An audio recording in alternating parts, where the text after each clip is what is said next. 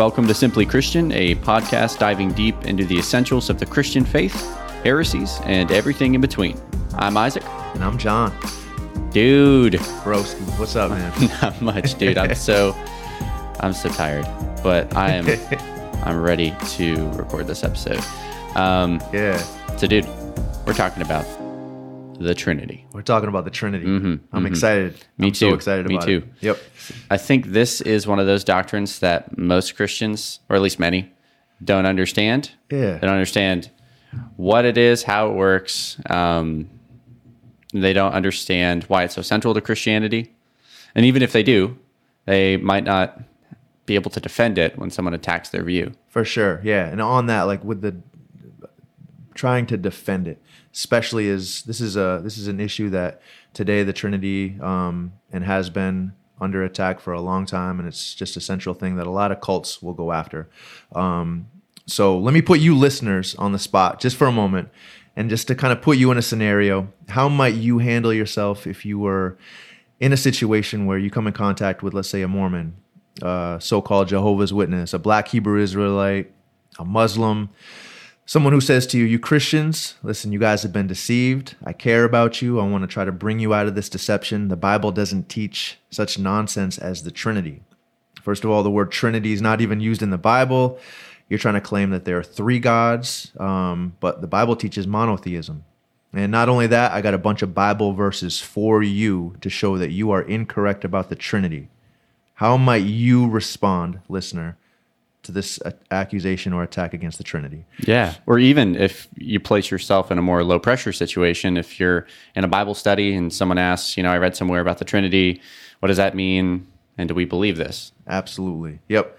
Comes in all different forms. And we, hopefully in this podcast, we're going to really dive deeply into this episode and next. So just, bro, what's the plan? How are we going to tackle such a big subject such as the Trinity? How are we going to get into this? Yeah, dude. So one bite at a time, just like you eat an elephant. But so I think first we're going to define the doctrine of the Trinity. Then we'll explain what it's not. We'll explore the most common objections. And then in the next episode, we'll go into the scriptures to understand why the church is held so dearly to this beloved truth of a triune God. Absolutely. And just since we're Simply Christian, doing this Bible refresh, and a big emphasis of what we're about here is trying to discern this theological triage or theological quadrage, as we've kind of coined, we got to determine, if you listeners can remember from the last episode, us categorizing what level certain issues rise to. Is the Trinity a doctrine that we can just kind of say, all right, well, you maybe don't believe it and you want to teach something different. I believe the Trinity, but we're going to continue to have fellowship. You're my brother, you're my sister in Christ, even though you reject the Trinity and don't see it as a biblical doctrine. Or is this something that we're going to jump right in and say, look, you're not a brother in the faith. You're not somebody who is holding to historic Christianity. We cannot do fellowship. We cannot do worship together. Where do you put this? Where do you put this issue of the Trinity? I would say level 1. Level 1. This is level 1 sword. I think it's level 1. Yeah. I do. Yep. Although, one caveat with that, I would say. One caveat would be, I think that it's possible for someone to be misled about this issue, at least for a time, and believe incorrectly about the Trinity. And I think that kind of gets into a little bit of what you went through. Absolutely, for sure. I have a testimony with this, and I had a lot of people be very gentle with me, particularly as I struggled with the doctrine of the Trinity for 6-7 years. And so I'm glad that even though I have a lot of people in my past, pastors and fellow Christians, who also saw this as a level 1 issue, they respected that caveat that you brought up of, all right, I think my brother John here he's a Christian. He's just struggling to understand the Trinity. So for me, I was a Christian for about 9 months, and all of a sudden you get the knock at the door, and it happened to be some Jehovah's Witnesses. And I remember hearing about the Trinity. I was taught it in church, but I remember I always was like, what does that mean? What is the Trinity? Like, I hear them talk about it. It seems to be somewhat important, but I don't really know. I kind of know about Jesus and who he is. He's the Son of God and sort of the Holy Spirit. So it was just kind of just this ethereal like thing that people around me believed, and I saw some importance to, but I wasn't really sure why. Until one day, the knock at the door, some Jehovah's Witnesses, and let them in, and I was just like, all right, here's some people with some Bibles. Let's talk. Let's hang out. Let's see what happens. And I had no idea what door I was opening up for the next 6-7 years of my life. That still even impacts me to this day. That after doing some Bible studies with them, welcoming them over my house for months and months, eventually I started going to the Kingdom Hall right after church on Sunday. And so I was doing double duty. I would go to the church, 10 a.m. and then afterward go to the Kingdom Hall, and came close to becoming a Jehovah's Witness. And the linchpin, underpinning, central issue that made me feel like I needed to become a Jehovah's Witness was the Trinity. That was the number one attack that they did. There were some other issues that they disagreed with in our church, in my teachings, but the main issue was, who is Jesus Christ? Who is the Holy Spirit? You are supposed to be monotheistic as a Christian, and you've been believing this Trinity with multiple gods. Jesus Christ here, we have many passages to show you he is not God. The Holy Spirit, we have passages to show you that he's not God. So we have the truth. And man, I was thrown for a loop for years and years, and I just knew I did not want to become a Jehovah's Witness. But I was convinced that they were right, particularly about this issue. And in my heart of hearts for years, probably 2.5 years, I was still going to church, still trying to be Christian and not a Jehovah's Witness. But I was just like, man, they got the truth. They're right about this issue. And so that really threw me. And so maybe for you guys, if you're listening, maybe you haven't experienced it this deeply. Maybe you have. Maybe you're in agony over, is the Trinity actual true doctrine? I think you're going to find benefit to this as we kind of flesh this out. What is the Trinity? Because it's such a beautiful doctrine. Now, me coming out the other side of this as a Christian man who is full on rejected wholesale Jehovah's Witness doctrine. The Trinity is such a beautiful, beautiful, beautiful doctrine that not only can impact your mind as you study theology, but also your heart as you just bask in the glory of our triune, glorious, glorious God. So we'll get into it here. Awesome, dude. Yeah, that's an awesome testimony. That's really cool, man. Yeah, so let's define the Trinity. How would you start defining the Trinity? Yeah. What is the Trinity? If you are going to meet somebody who is ever going to ask you questions about it, I think it's just good to have a basic understanding of it. And a simple way to describe it is that there is one God, only one God, who reveals himself in three distinct persons, who are all individual and separate in a sense from each other. The Father is not the Son. The Son is not the Holy Spirit. The Holy Spirit is not the Father. Yet there is only one God. And so we hold to both of those truths that the Bible says repeatedly, multiple times. We must submit to the truth that there is only one God. There's not 3 gods. There's not 100 gods. There's one God, no others. At the same time, when the Bible says that Jesus is God, that the Holy Spirit is God, that they are distinct from one another, we also have to submit to that as well. And so what we as Christians do, we just simply let the Bible speak. If the Bible says one thing on one page and it says another thing on another page, we allow them both to be true, and we don't say, well, I'm going to brush one to the side because this page over here I really think has the truth. And we'll get into that as we unpack this doctrine, but the Trinity is simply a solution to an issue in the Bible that we see where it says there's one God who is revealed in 3 persons, and each of these persons are fully God. How about the common objections? Yeah, definitely. We got some common objections that come up all the time. I just really want to say, before we can just go into the common objections, I think it's important to describe what the Trinity is not. What the Trinity is not is Christians saying that there are 3 gods. Again, and I already said that, but it's important to say because as you're getting these common objections, it's good to bring some clarity to show this is not a 3 gods issue. This is, again, one God revealed in 3 distinct persons. Also, another thing that this is not is one God wearing 3 different masks. A common example that gets brought up is me. I'm a father, I'm also a son, and I'm also a minister. That people will say, well, that's God being triune, just like you are. You're one person, but you have three different manifestations of who you are. That is not what the Trinity is either, because when I am a father, I'm not a different person when I'm a son. I'm not a different person when I'm a minister. I'm still the same person, just manifesting myself in three different kind of roles, whereas the Trinity is three distinct persons.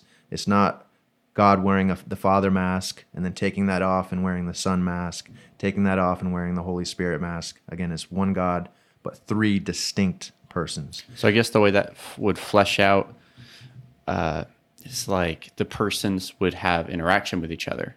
Yes, Right? absolutely. There'd be a relationship between each other. Whereas with you, with three different masks, your father role doesn't talk to your son role. And yeah, that'd be so weird. Yeah. Yes. Yeah. Absolutely. Yeah, for sure. And especially into the next episode, as we get into that, we'll see how the scripture really presents this undeniable, inescapable reality that there are three distinct persons within this one God that we worship and that we serve. But yeah, so many scriptural objections. What do you got? What are some common ones that you might hear in opposition to the Trinity? Well, as far as like common objections, outside of the ones that people try to use from Scripture, I'd say the common objections, number one, the one I think I've heard many times, is the word Trinity is never used in the Bible. Mm-hmm. Yeah. Yes. How do we come at that? It's one that can really stop you in your tracks at first, because you're like, man, we hold this so central, but this word isn't even in the Bible. We hear grace in the Bible. We hear Jesus. We hear the cross, but all of a sudden we're being told to believe the Trinity, but the Trinity's not even in the Bible.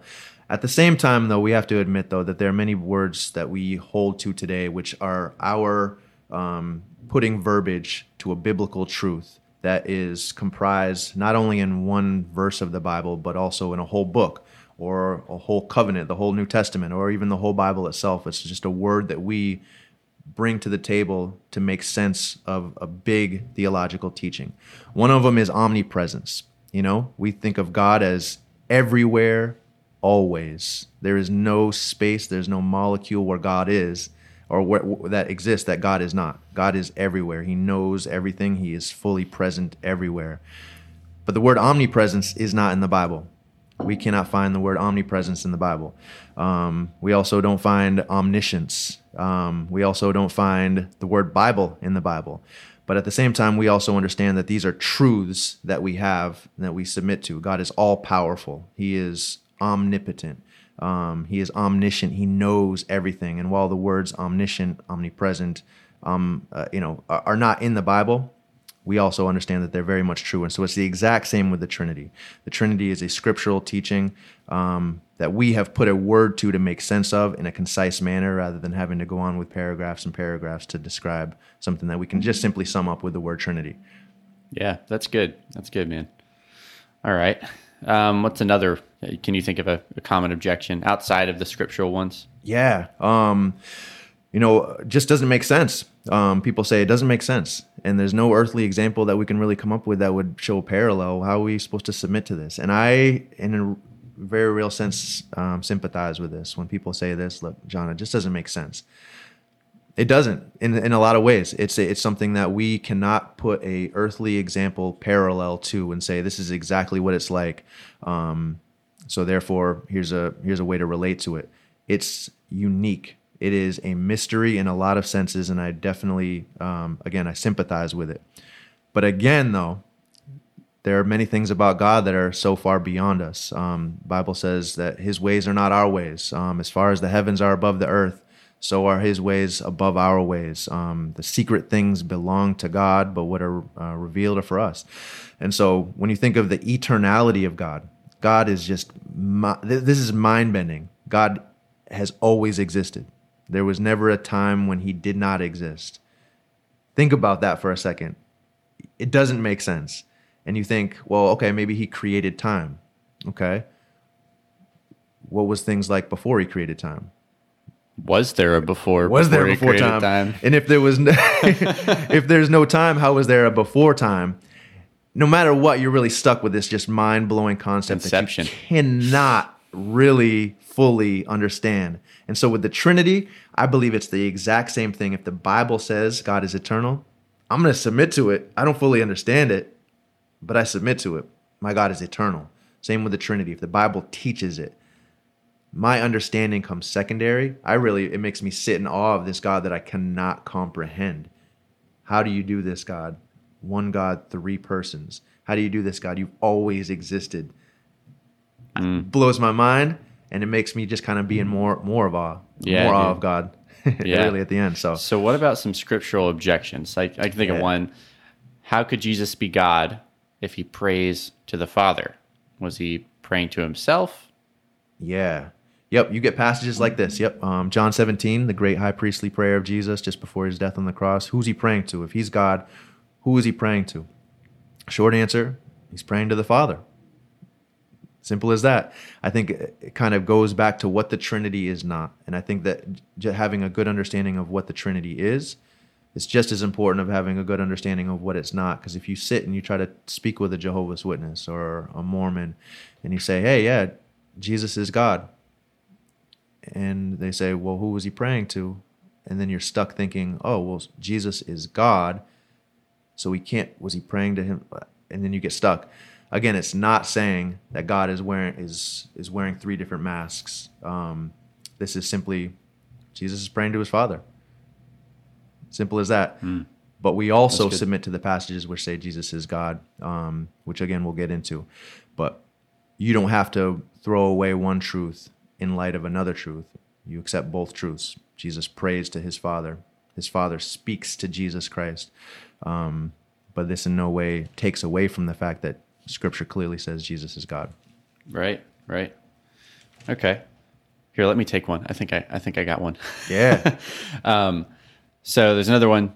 Didn't God create Jesus? And I think people usually they'll go to a place like Colossians 1 in verse 15, where it says, talking about Christ, he is the image of the invisible God, the firstborn of all creation. Right? So they're like, see, he's the firstborn, meaning like if you're born, you're made at some point, right?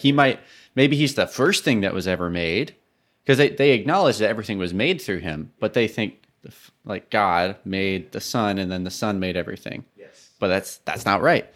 But what does this firstborn mean? Because like to our Western ears, it sounds like that's what it's saying. But to Eastern ears, that's not what it would sound like at all.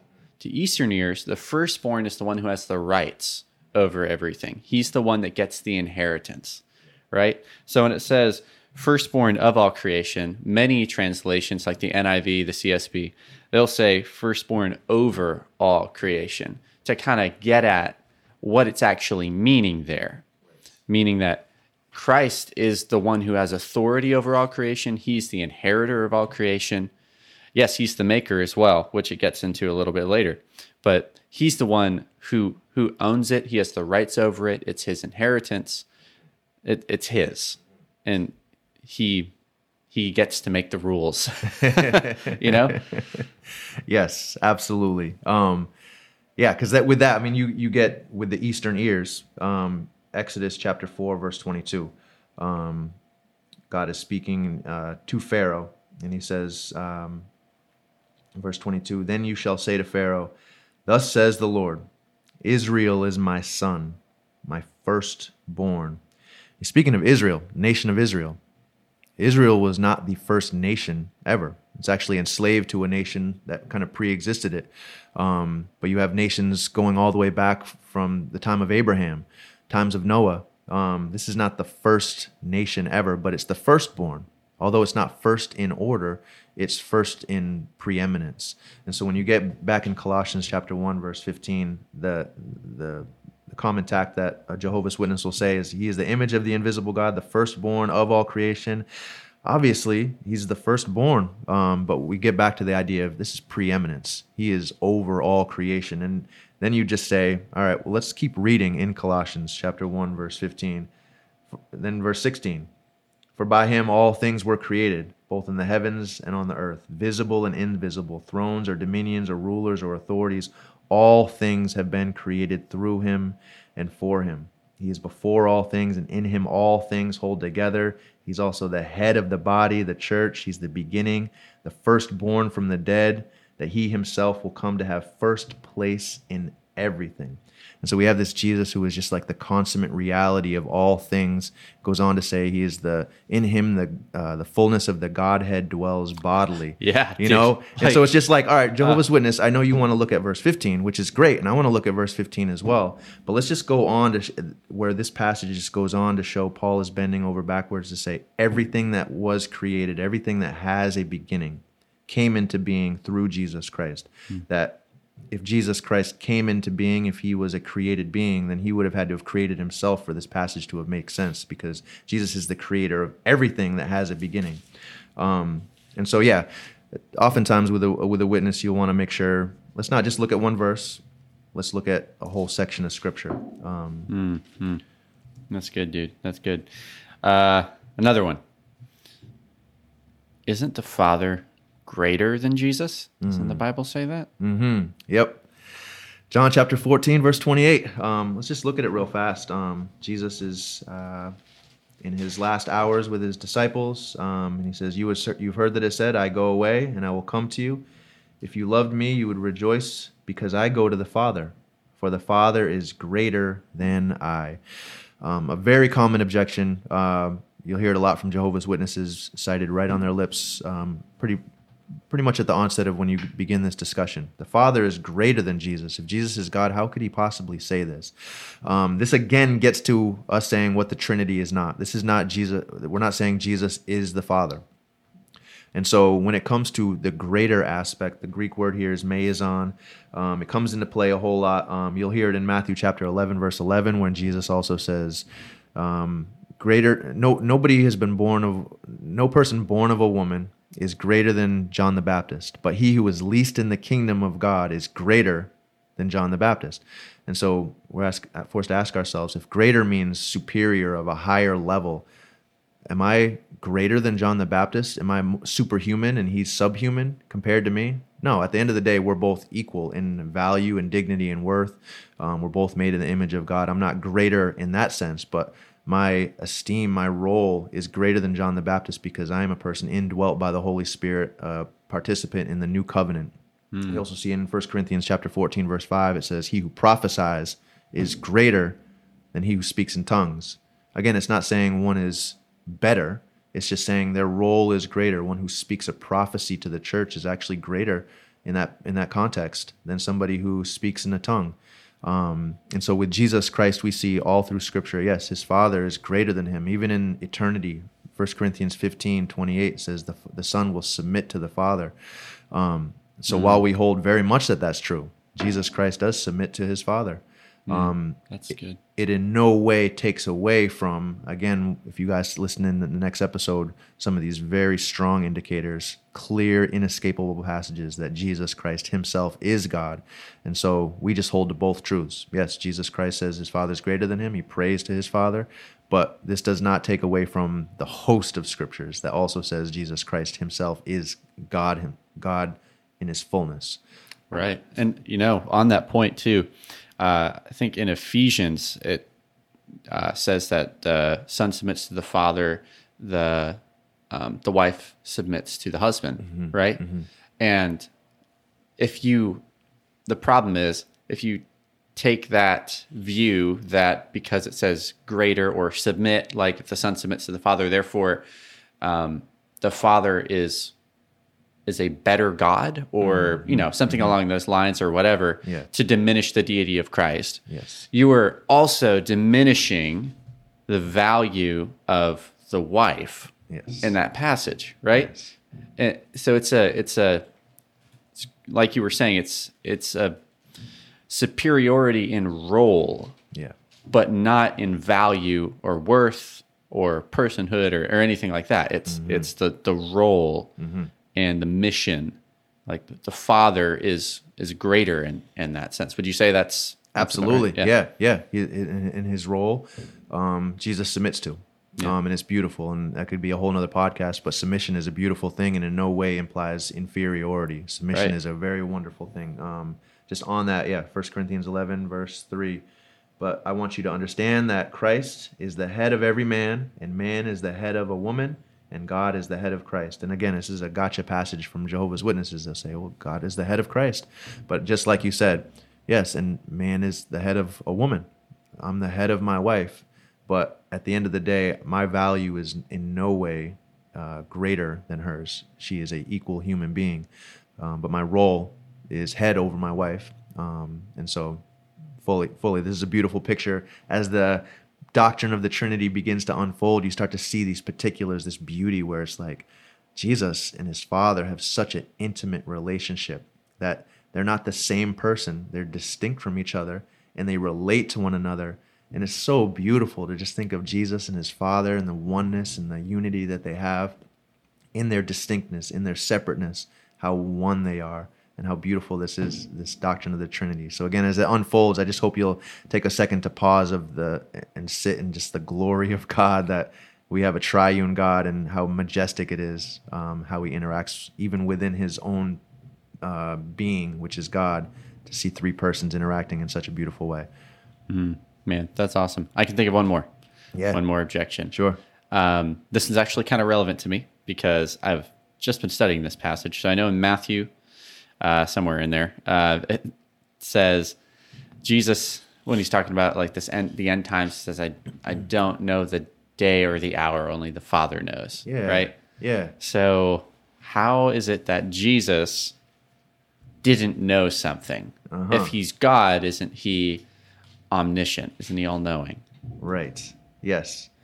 Well, I mean, so this gets into something that I hope that we can flesh out a little bit more, particularly in the next episode. But the simple answer is there are many things in Jesus' humanity that he didn't know. You even see right from the very beginning in Luke chapter 2, verse 40, the child, when Jesus was 12 years old, after he goes missing in the temple, it says, the child continued to grow and become strong, increasing in wisdom, and the grace of God was upon him.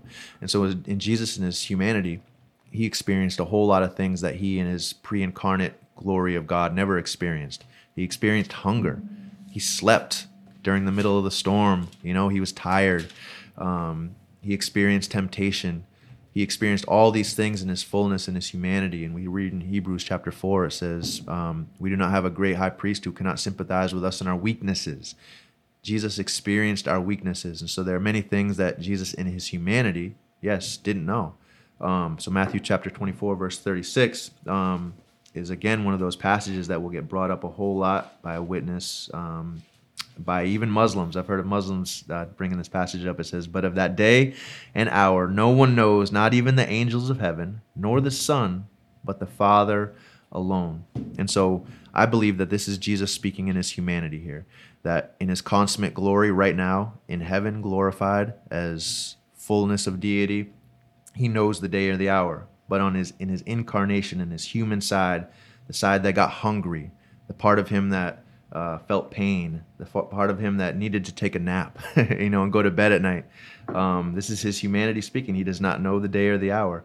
But I hold this 100% to be true, while at the same time acknowledging the many scriptures that we'll get into, especially in the next episode, that declare undeniably Jesus Christ is God, fully omniscient, fully knows everything, all-powerful. And so, absolutely, I believe this passage is just talking about his humanity, him and his human nature, 100%, truly human, fully human. Does not know the hour. That's good, man. Yeah. Well, I think that wraps up today's episode. Please consider subscribing and hang around for the next episode, where we will get into all the scriptures that talk about the deity of Christ and the Trinity. And until next time.